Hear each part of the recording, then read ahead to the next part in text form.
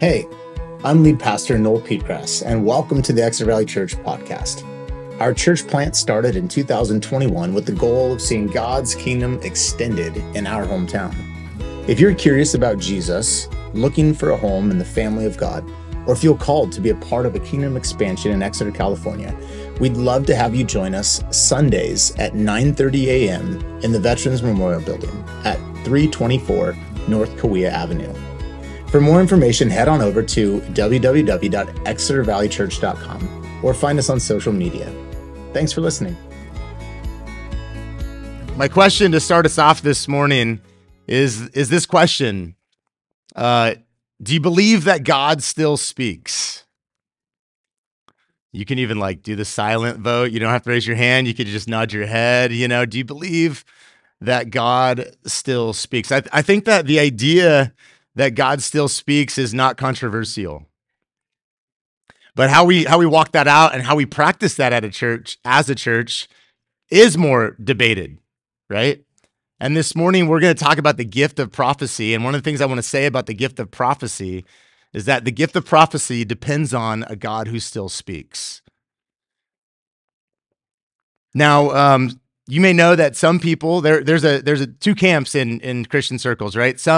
There's one camp of Christians who would say that the gifts, the prophetic gift, the gifts of the Spirit, some of them have ceased. Some of these gifts ceased with the apostolic age, and they're no longer for us. That camp is called the cessationist camp.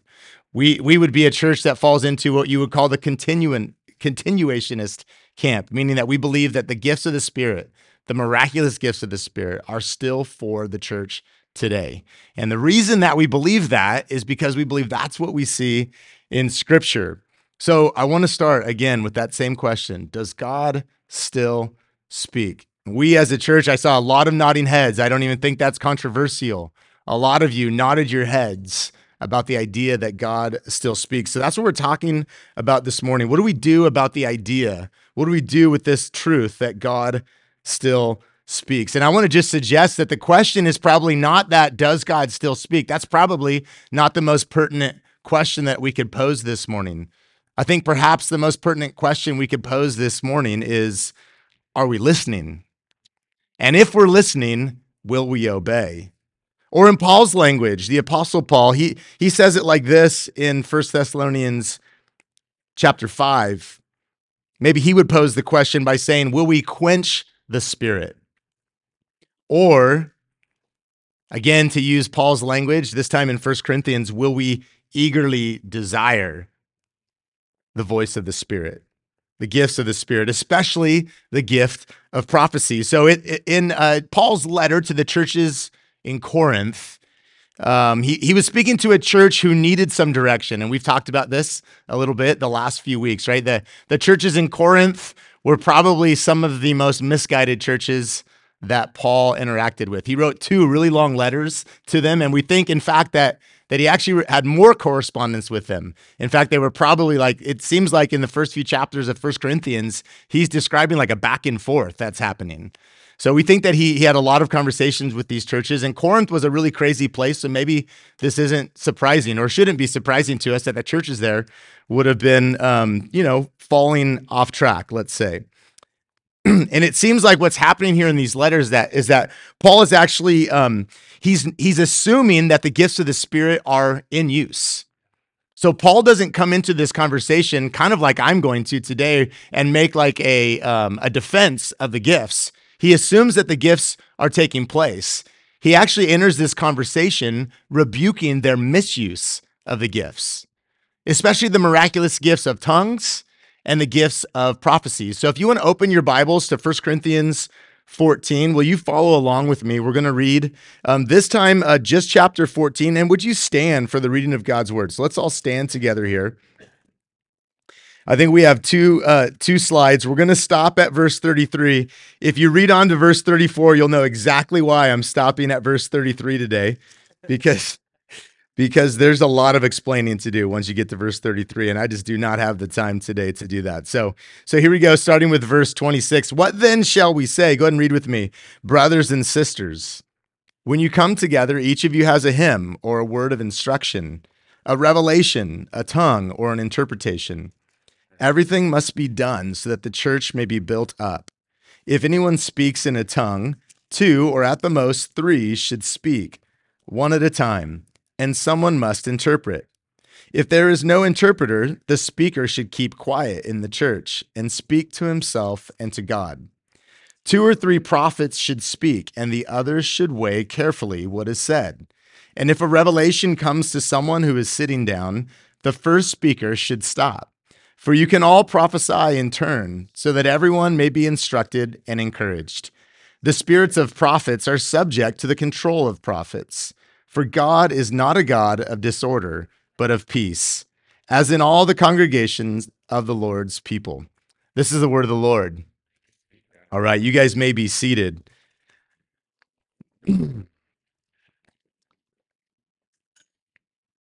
So last weekend, I focused on Paul's teaching about the gift of tongues. That was actually 2 weeks ago. You can find that on our podcast and YouTube, whatever. I mean, the gift of tongues is kind of like one of the more mysterious gifts that the Spirit of God gives to his church. And this week, I'm going to be focusing on what Paul calls the greater gift. He kept on saying in that last section that the gift of tongues was great and all, but we should actually be more in pursuit of this greater gift, which he calls prophecy. Now, this isn't the first time that I've talked about this gift or that we've studied this gift as a church. In fact, actually, even though we've mostly been studying the book of Matthew, 3 times in the last 12 months, we've talked a little bit on a Sunday morning about the gift of prophecy. So this shouldn't be like, this isn't the first teaching on the gift of prophecy. I'm sad to say that I will not say all that there is to say about the gift of prophecy this morning. I was reading so much and enjoying some of these books. I wanted to add another one. I think I told you about Sam Storms. He's a really profound pastor in Oklahoma, and he has his church values the Word and the Spirit of God, and so I think we can take a lot from him. So those 2 books, but then also a guy named Wayne Grudem wrote this book. This is actually written, I think, in the 80s, but it's called The Gift of Prophecy. Wayne Grudem is a really renowned biblical scholar. So I was doing all this, so you can imagine, how do I distill this into like a 30-minute sermon this morning, So I'm pretty fired up. I've had like 6 cups of coffee and a fizzy vitamin. So I am feeling very energetic this morning. But I'm gonna pare it down and just try to be really simple. And here's what I want to explain today. I want to start by saying, what is the gift of prophecy, and coming up with the definition, giving some examples of how this gift could play out in the church. Then I want to talk about what Paul says about why this gift, like what is the purpose? What's the good? What's the benefit of this gift for the church? And then third, I want to spend a little bit of time talking about how we're going to practice this gift, because I think that if you've ever had a bad experience with the gift of prophecy or with the gift of tongues, it's typically in the practice department. And I think this is exactly what Paul was speaking to and why he wrote the Corinthians the things that he wrote them, because their practice had gotten off track. He wasn't correcting what the gift was or that the gift existed. He was correcting how they practiced it. So I'm going to end by giving us some examples, and then I'm actually going to share with you an example of how this gift has come into my life. And I'm going to have a friend of ours here. Elise is going to come. You could pray for her now. Her heart's probably beating really fast now that I mentioned her name, but she's going to share an example of how this gift ministered to her. So here we go. You guys ready?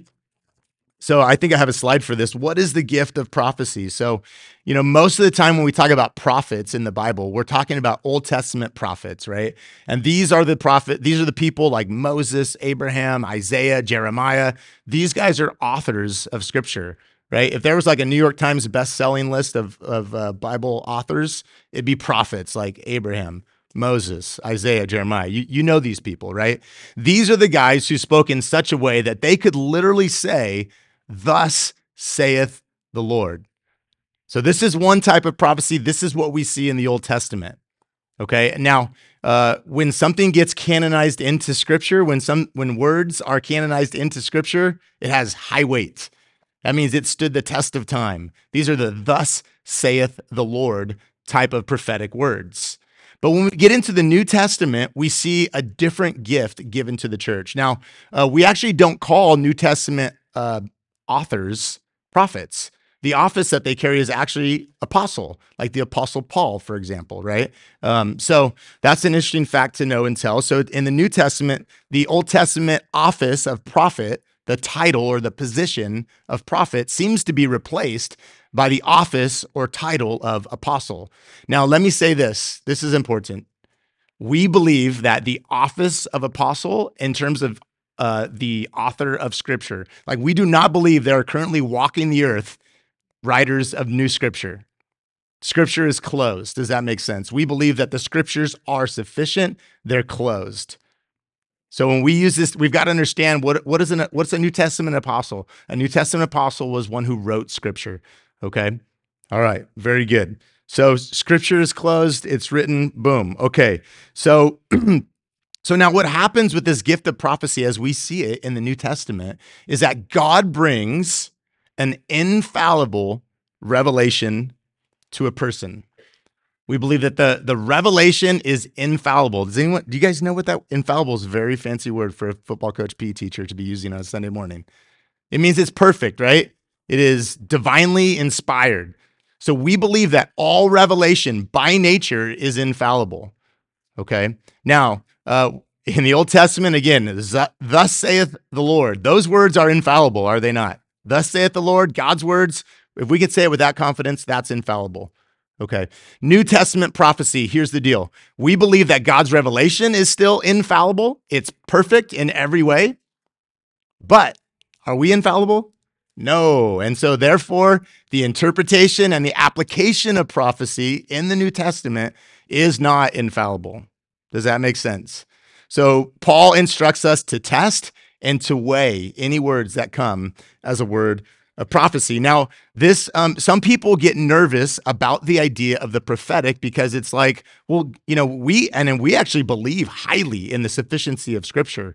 That's one of the things the whole Reformation was founded upon, the idea that God's word is sufficient, that everything you need for the life of the believer is contained in this book. So what's up with the gift of prophecy? What's up with, new revelation? But let me suggest something that I think will help this idea make sense. And here's what I want to suggest. So God's word, infallible. That means perfect. Agreed. You can shake your heads in agreement. God's word is perfect. However, can you think of a doctrine in Scripture that even Christians don't necessarily agree on? You could shake your head to that as well. You're allowed to say that, right? Like, for example, like, when is Jesus coming back? Or like, are you post-trib, pre-trib, amillennial, et cetera, right? You get what I'm saying? So what I wanted to start by saying is that all revelation can be perfect, and still men can differ on how it should be interpreted or how it should be applied. Does that make sense? And the same is true for scriptural revelation, as is true for prophetic revelation. The revelation is infallible if it comes from God, but we can screw it up and we may be unsure how to interpret it and how to apply it. Does that make sense? Okay, cool. So I think we got some good tools now to where we can eagerly desire this gift as Paul tells us to, but do it in such a way that is useful and good for the church. Now, I want to go to a working definition of what prophecy is. And I have to apologize because 4 weeks ago, I think, or whatever, a week before Christmas Eve, I preached a little bit about the idea of the prophetic and God's presence in worship. And I think I used a different definition for the gift of prophecy, but I found a definition I like better. Is it okay if I use that definition? It's simpler and it's just more concise. So this is what Wayne Grudem says. He says that prophecy is the human report of something God brings to mind.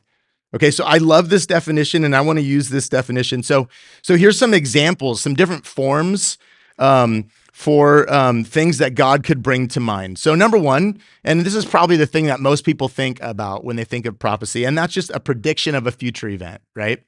And prediction of a future event is one type of prophecy, but it is not the only type of prophecy. Absolutely. In fact, J.I. Packer, who's like a really well-known biblical scholar who is no longer with us, He says that proclamation is actually a more fundamental application of the gift of prophecy. So it's not just predictive. Proclamation is also important. Sometimes an example of the prophetic would be when God brings to mind a scripture. Have you ever had God bring to mind a scripture, maybe as you're worshiping, as you're praying? This would be something that God has brought to mind. Now, I can tell you, we can all trust if scripture pops into your mind, you can trust that this is true because it's already been tested and weighed, right? So that's really cool when God brings scripture to mind. Sometimes God will bring memories to mind. This is actually a very biblical idea. One of the most repeated commands in scripture is to remember, right? Why do we do this? To remember what God did, right? God is constantly telling the people of Israel, remember, remember, remember. Why? Because we easily forget God's faithfulness. We easily forget the things that God has done. So when God brings something to our memories, when you have a memory come to mind, this is definitely one of the ways that God can speak in the form of revelation. How about a song? Sometimes songs come to mind. I've had friends send me songs and said, this song made me think of you. Or I felt, as I was praying, this song came to mind. I don't know if you can ever relate, but I think God certainly works in the form of songs. In fact, I think it's in Ephesians where Paul talks about songs, hymns, and spiritual songs. And then even in this passage in chapter 14, verse 3, Paul says, when you come together, each of you has what? A hymn, a word of instruction, a revelation, et cetera, et cetera. So a song might be one way that God would speak to you. If you're the kind of person that feels like God speaks to you through song, I think you're doing it right. And then the last way that I want to talk about is through visions or like images, maybe even like pictures in your mind.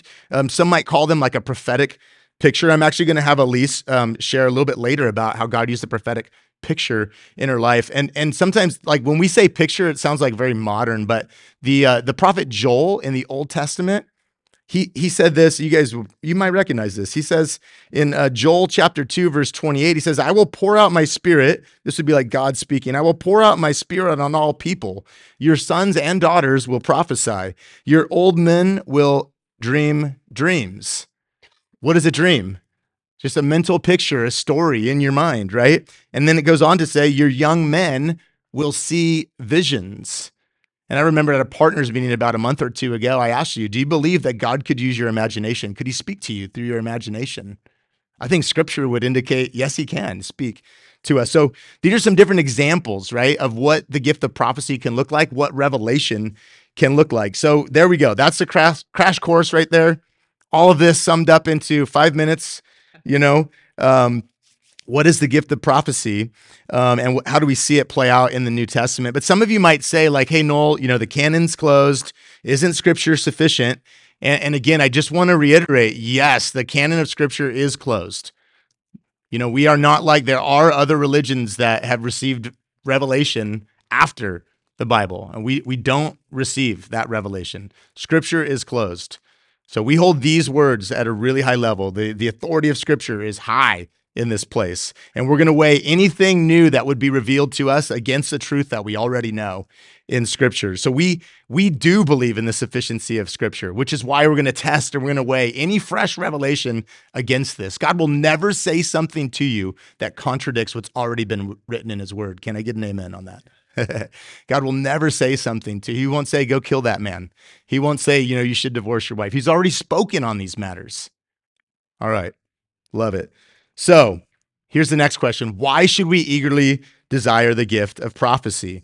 Why should we eagerly desire this? So 1 Corinthians 14:3 gives us the answer.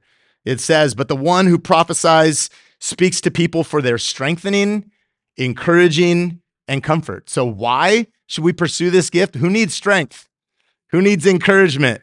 Who's ever needed comfort? My hand is raised on all three.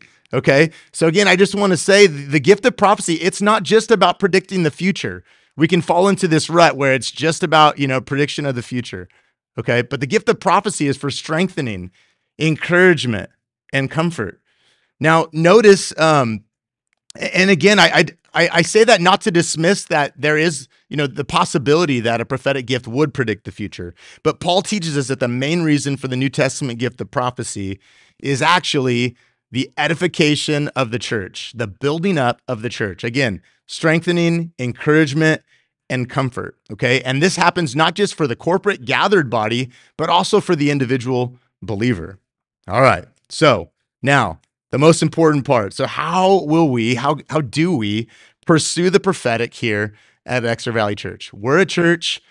Paul's talking to churches about how to steward this gift. And so how are we going to do this here at Exeter Valley Church? And I want to look to what the scriptures tell us, because I think Paul is instructing these people in Corinth to do just that, to steward this gift. So I want to say three things. We're going to pursue the prophetic at Exeter Valley Church with eagerness.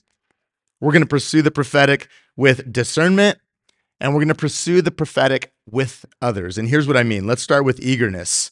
1 Corinthians 12:31, 14:1, and 14:39. 3 times in this little section that we've been studying, Paul uses the words eagerly desire the gifts of the Spirit, especially prophecy. Eagerly desire.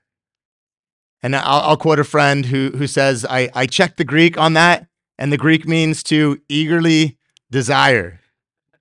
And now some of us will say something like, well, I'm open to God moving in miraculous ways, or I'm open to hearing the voice of God. But Paul doesn't seem to say that we should just be open. He doesn't even say that we should be cautious. He says that we should eagerly desire. So we need to learn, man, what does it look like for us as a church to be a people who eagerly desire the gifts of the Spirit? Being cautiously open, evidently it's just not enough. Paul also says it this way as it relates to eagerness. 1 Thessalonians 5:19, he says, do not quench the Spirit. And if you're wondering like, well, what does it mean to not quench the Spirit? He goes on in verse 20 and he says, do not treat prophecies with contempt. When we quench the Spirit, we treat the prophetic gift with contempt. Maybe we make fun of it. Maybe we are overly dismissive of it. Maybe we're scared of it. But in any such case, when we quench the Spirit, we treat prophecies with contempt. Now, again, think of the context that Paul was speaking into, right? I would suggest that Paul was actually speaking into a different context. I feel like as an American church, I'm kind of trying to urge you guys who are Bible-believing Christians, I'm trying to urge you to pursue the gift of the Spirit. Paul didn't have to urge these Corinthians to eagerly desire the gifts of the Spirit. He was actually trying to correct their misuse. They were like too carried away with the Spirit. And yet, 3 times he still tells them to eagerly desire these gifts. You get what I'm saying? He comes into a context where these gifts are already flourishing, and he makes sure to say, eagerly desire these gifts. Don't throw the baby out with the bathwater, I think is what Paul is trying to say. And he says, especially the gift of prophecy. So this should get our attention. Paul is like, eagerly desire these gifts. He talks about tongues. It's like Paul would totally agree that tongues is wacky, right? People speaking in unknown languages, it's very mysterious. But Paul would say, look, the gift of prophecy is it. This is what you really want to aim yourselves at. So look, here's the thing. There's a tension. There's a tension that exists, though, and Paul acknowledges this tension. Here's the tension. The tension is present in the pursuit of the gift of prophecy and discernment. So eagerly desire and then discern. And Paul has a lot to say about discerning as well. So let's take a look at the second reason, or the second thing, the second item, and how will we pursue the prophetic at Exeter Valley Church with discernment. 1 Thessalonians chapter 5. I already read 19 and 20, but he goes on to say in 21, this is what you do with prophecy. He says, but test them all. Every prophetic word, evidently, the words that we're eagerly desiring. So we are eagerly desiring fresh revelation from the Holy Spirit. God, speak new things to me. God, speak to my heart. Give me visions, give me dreams, give me songs, give me memories, scripture. Speak to me, Lord, so that I might be strengthened, encouraged, comforted. And then Paul says, but when you get those things that I'm telling you to eagerly desire, what do you need to do? Test them, weigh them. Against what? Against what God's already said, right? So we're going to eagerly desire these things. We're going to be super eager, but then we're also going to be really discerning. We're going to test and we're going to weigh the things, the revelation that we get from God. In 1 John, the Apostle John says it this way, dear friends, do not believe every spirit. Do not believe every spirit. Wait, I thought we were supposed to eagerly desire the gifts of the Spirit. So you see this tension that exists between eagerly desiring and then weighing, testing, not believing every spirit. He goes on to say, but test the spirits to see whether they are from God. So does that make you feel a little bit more comfortable? Like, because you're like, Noel, I've just seen things get crazy when people say that, this is from God. I heard God say this. And then maybe you've even had family members or friends do crazy things that were out of whack. You start thinking of guys like David Koresh or all kinds of wackos that have led really weird movements over time by misusing the voice of the Lord. So this is what we got to do. Okay. He goes on in verse 22 to say, 21, the second part of 21, not only do we test, but we hold on to what is good and we reject what is evil. That sounds very Bruce Lee to me. Didn't Bruce Lee say something like that? Evidently. I don't know if Bruce Lee quoted the Apostle John, but anyways, I've heard that Bruce Lee said that. Anyways, this is how you can recognize the Spirit of God. This is 1 John now. Every spirit that acknowledges that Jesus Christ has come in the flesh is from God. So we test and we weigh, eagerly desire, discern. First two components of how we're going to do this gift here at Exeter Valley Church. Now, the third part is this, you guys. And I think that this is actually really critical because if we don't do the third part, we're relying a lot on our own wisdom and our own ability to hear from the Lord. But what's the church for if we could do it all on our own? If you could hear God perfectly and discern perfectly on your own, why would God give us his church? Because you can't do it on your own. You need people. I don't like to admit this, but I need my wife's perspective in order to see correctly. Okay? Oh, wait, she's here. Don't tell her I said that, kids. You know what I'm saying. We need each other. Otherwise, we'll get off track if we're going on our own. So we need others. This is the third part. And Paul says in 1 Corinthians 14:29, he says, 2 or 3 prophets should speak, and the others should weigh carefully what is said. So you don't just get to decide for yourself if God has spoken to you. You weigh it, you weigh it against Scripture, yes, with others.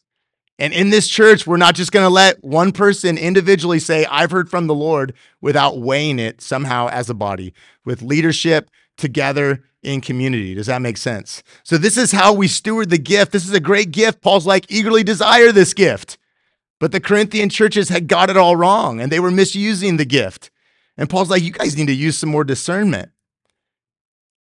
And I would urge us to do the same. Okay, Elise, would you mind coming up? You can make your way right here, Elise. And then, so I'm going to start by sharing.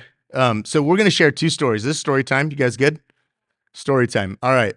So we're not doing this to draw attention to ourselves. Okay. I'm just trying to put some real life example and some different ways that I've seen God work prophetically. Are we cool with that? So some of you know our story in planting this church, and some of you do not. So I asked some friends, have I told this story too often? I don't want to always be talking about myself. And they told me, no, you haven't told it enough times yet. So some of you know in 2012, I was coaching high school football, loved coaching high school football. I wanted to have a stadium named after me someday. I loved coaching football. I felt like that was the ministry God had given me. One day at a leaders retreat, Pastor Travis Aiklin, who will be here next week actually to teach and lead us in worship, pastor of Church of Visalia, he tells me, Noel, I think someday God's going to call you out of coaching on the field and into coaching in the church. So I have to decide, okay, is that from God, or did Trav just eat funky camp food? Which is possible. We were at Heartland camp. Nothing against Heartland's food, but camp food, can get wonky. Anyways, so that led to a process of first, what did I do first? Talk to Megan. And it seemed like there was some life on it. Megan seemed like there was life in those words, right? So then it's like, okay, what does God have to say about this?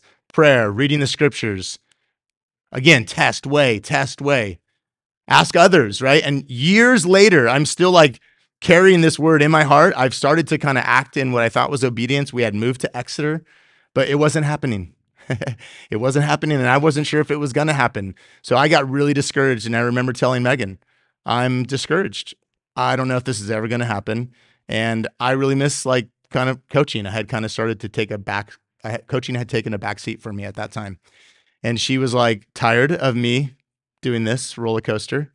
And she very sternly told me, Noel, I know what God said, but unless you're convinced of it, it doesn't matter what I think. So I want you to, what were your words? Give the Lord no rest until you've heard from him. What she said was, I want you to eagerly desire a fresh revelation of God and speak over your life, right? This is what you said in different words. You said, give him no rest. So to me, that meant pray a lot. And so for the next 6 weeks, I prayed day in, and I prayed this prayer a lot. One night, driving home from a men's group, I was super discouraged, not feeling great, and I asked the Lord, God, I don't even know how to pray. I know I'm supposed to pray, but I don't know how to pray.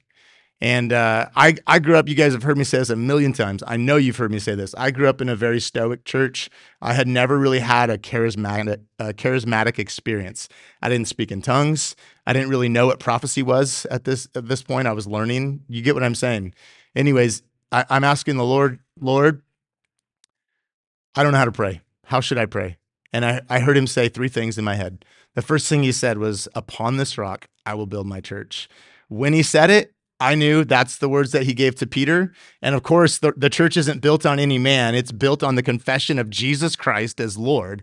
And I knew that that was God's way of saying, I want to use you to build my church. I was decked out like my friend Stevie Lentz in Exeter football gear from head to toe. I had on Nike royal blue. I even had matching royal blue Nike shoes on. I was like, what about this, God? I was like, God, what about this? And he said, step out of your clothes. I remembered back to what Travis had said. Leave coaching on the field to begin coaching in the church. You've got to step out of one in order to step into the other. It clicked with me. I knew God was speaking at this point. And so then I did what most of us do when God asks us to do something that's really hard that you don't necessarily want to do. You give him all the reasons why you can't do it, all the reasons why he's got the wrong guy.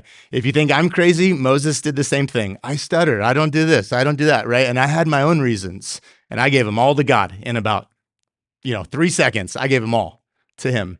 And he said, Noel, don't worry. You can trust me. And then he spoke in slang, which I still think is the silliest part of the story. He said, don't worry. I've got this. And then before I could think another thought, he said, tell your wife. And then that's why you're sitting here in our church today. Now, I've got more to say about that. I could talk a lot more about it. But before I do, I want to bring up Elise. Elise, would you come up? Yay. This is Elise Tamayo. Her husband Jose is right there. Yeah, we love her family. I'm going to give you this mic, Elise. So I'm going to start the story, and then Elise is going to finish it. So about at our last partners meeting in November, we ended the meeting with a time of prayer. Some of you were there. You may remember. And remember that Pastor Travis was supposed to come back and lead us in this exercise, this prayer exercise. But, and this is totally Trav, his van broke down. Why? Because he drives like a 1965 van. And so it broke down on the way back to Exeter. He could not get there, but I knew what he was going to do. So I was like, I'm going to lead us in it. So here we go. So I did it not as good as Trav would have done it, certainly, but I led us into this idea of praying and asking the Lord to give us vision, to put images or pictures in our head that he wanted to communicate with us. So we started with what? Eagerly desiring fresh revelation. You see what I'm saying? My story. What did I start with? Give the Lord no rest. Eagerly desire to hear his voice. So this is the prompt. We're going to take some time. We're going to eagerly desire for God to speak to us. And we ask specifically for pictures because we know God's creative and he likes to use imagination. So I was sitting at Elisa's table and I saw a picture of a sprout, like a little bean sprout, like the ones you do in kindergarten, where you got the little styrofoam cup kind of deal, a little sprout popping up out of the soil. And I felt like the Lord said, life. That was the word, new life or life. And then I told Elise that I felt like I submitted that to her. I said, I don't know, because remember, interpretation, application, this is where the fallible part goes wrong, right? All I was really confident is that I saw a picture in my mind of a sprout and the words new life, right? So I humbly submitted that to her. I didn't say, and this is what it means, because that's where there might be some fallibility, right? And then Elise, go ahead and take over. What did you see? At that point, I think I kind of broke down crying because I had suffered a miscarriage back in October, and I've been going through fertility treatment since that February. So I kind of that was the first time I had ever like really let myself kind of, well, besides being at home private, my husband, be vulnerable to everybody. And so I kind of said that was fine for me. I feel like that is a sign for God. It's okay to release and let go, and eventually God will see again for you. And He did. And we are pregnant. It was really something I never experienced before. So I just kind of let it all go that day. And when I did, the time came around again for us to start treatment again. And I told my husband, I said, I think it's best if we just wait, let the holidays go. And sure enough, like I said, pregnant, and found out on Christmas Eve. Yeah. So I felt like that was just everything. So did you, in that moment, did you feel strengthened, encouraged, and comforted? Right? Tears, God sees me. He knows what's going on. Also, other women, and there was 3 other women who had experienced miscarriage in the last 12 months. Those women came around her, started praying for her. The church was edified that day. You see what I'm saying? So I also remember that you were like, I'm seeing a picture of a garden with a gate open, right? So here's what I also want to say. Not all of us saw pictures at that table. Not all of us did. But I said to Elise that day, I think you're very gifted in the ability to see visually, to have visions. And that's what the gift of prophecy is. It's a gift, right? And we're celebrating that day that God used it. He gave you the gift, the ability to see in this way. I mean, have you ever done anything like that before? Never had done anything like that before. So it's not like she's a pro, right? So God gave her this gift. It strengthened her, it encouraged her, and it brought her comfort. Comfort brought me everything, and yeah, like I said, I just never experienced anything like that in my life, and I really felt like God needed me to see that at that point in my life because I was down in the dumps. Like I just was depressed, I was sad, crying,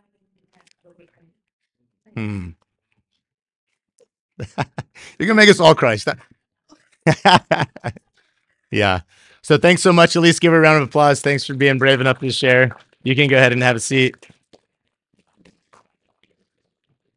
Now, I just want to say, it doesn't always work out perfectly like that, right? The end of the story could have been that she was just strengthened, encouraged, and comforted in that moment, right? Now, thankfully, there was also like a predictive element, I believe, in that prophetic word for her because a new life was coming.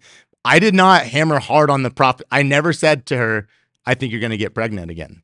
And she didn't even say that. What she saw, what she received was God's voice saying, I see you. I know you. I want you to know that you're not alone, right? And I think others were encouraged in that moment as well as they heard her vulnerability. People remarked about that. Like, thank you for being vulnerable. I've experienced this too. Okay. So did we eagerly desire in those 2 situations?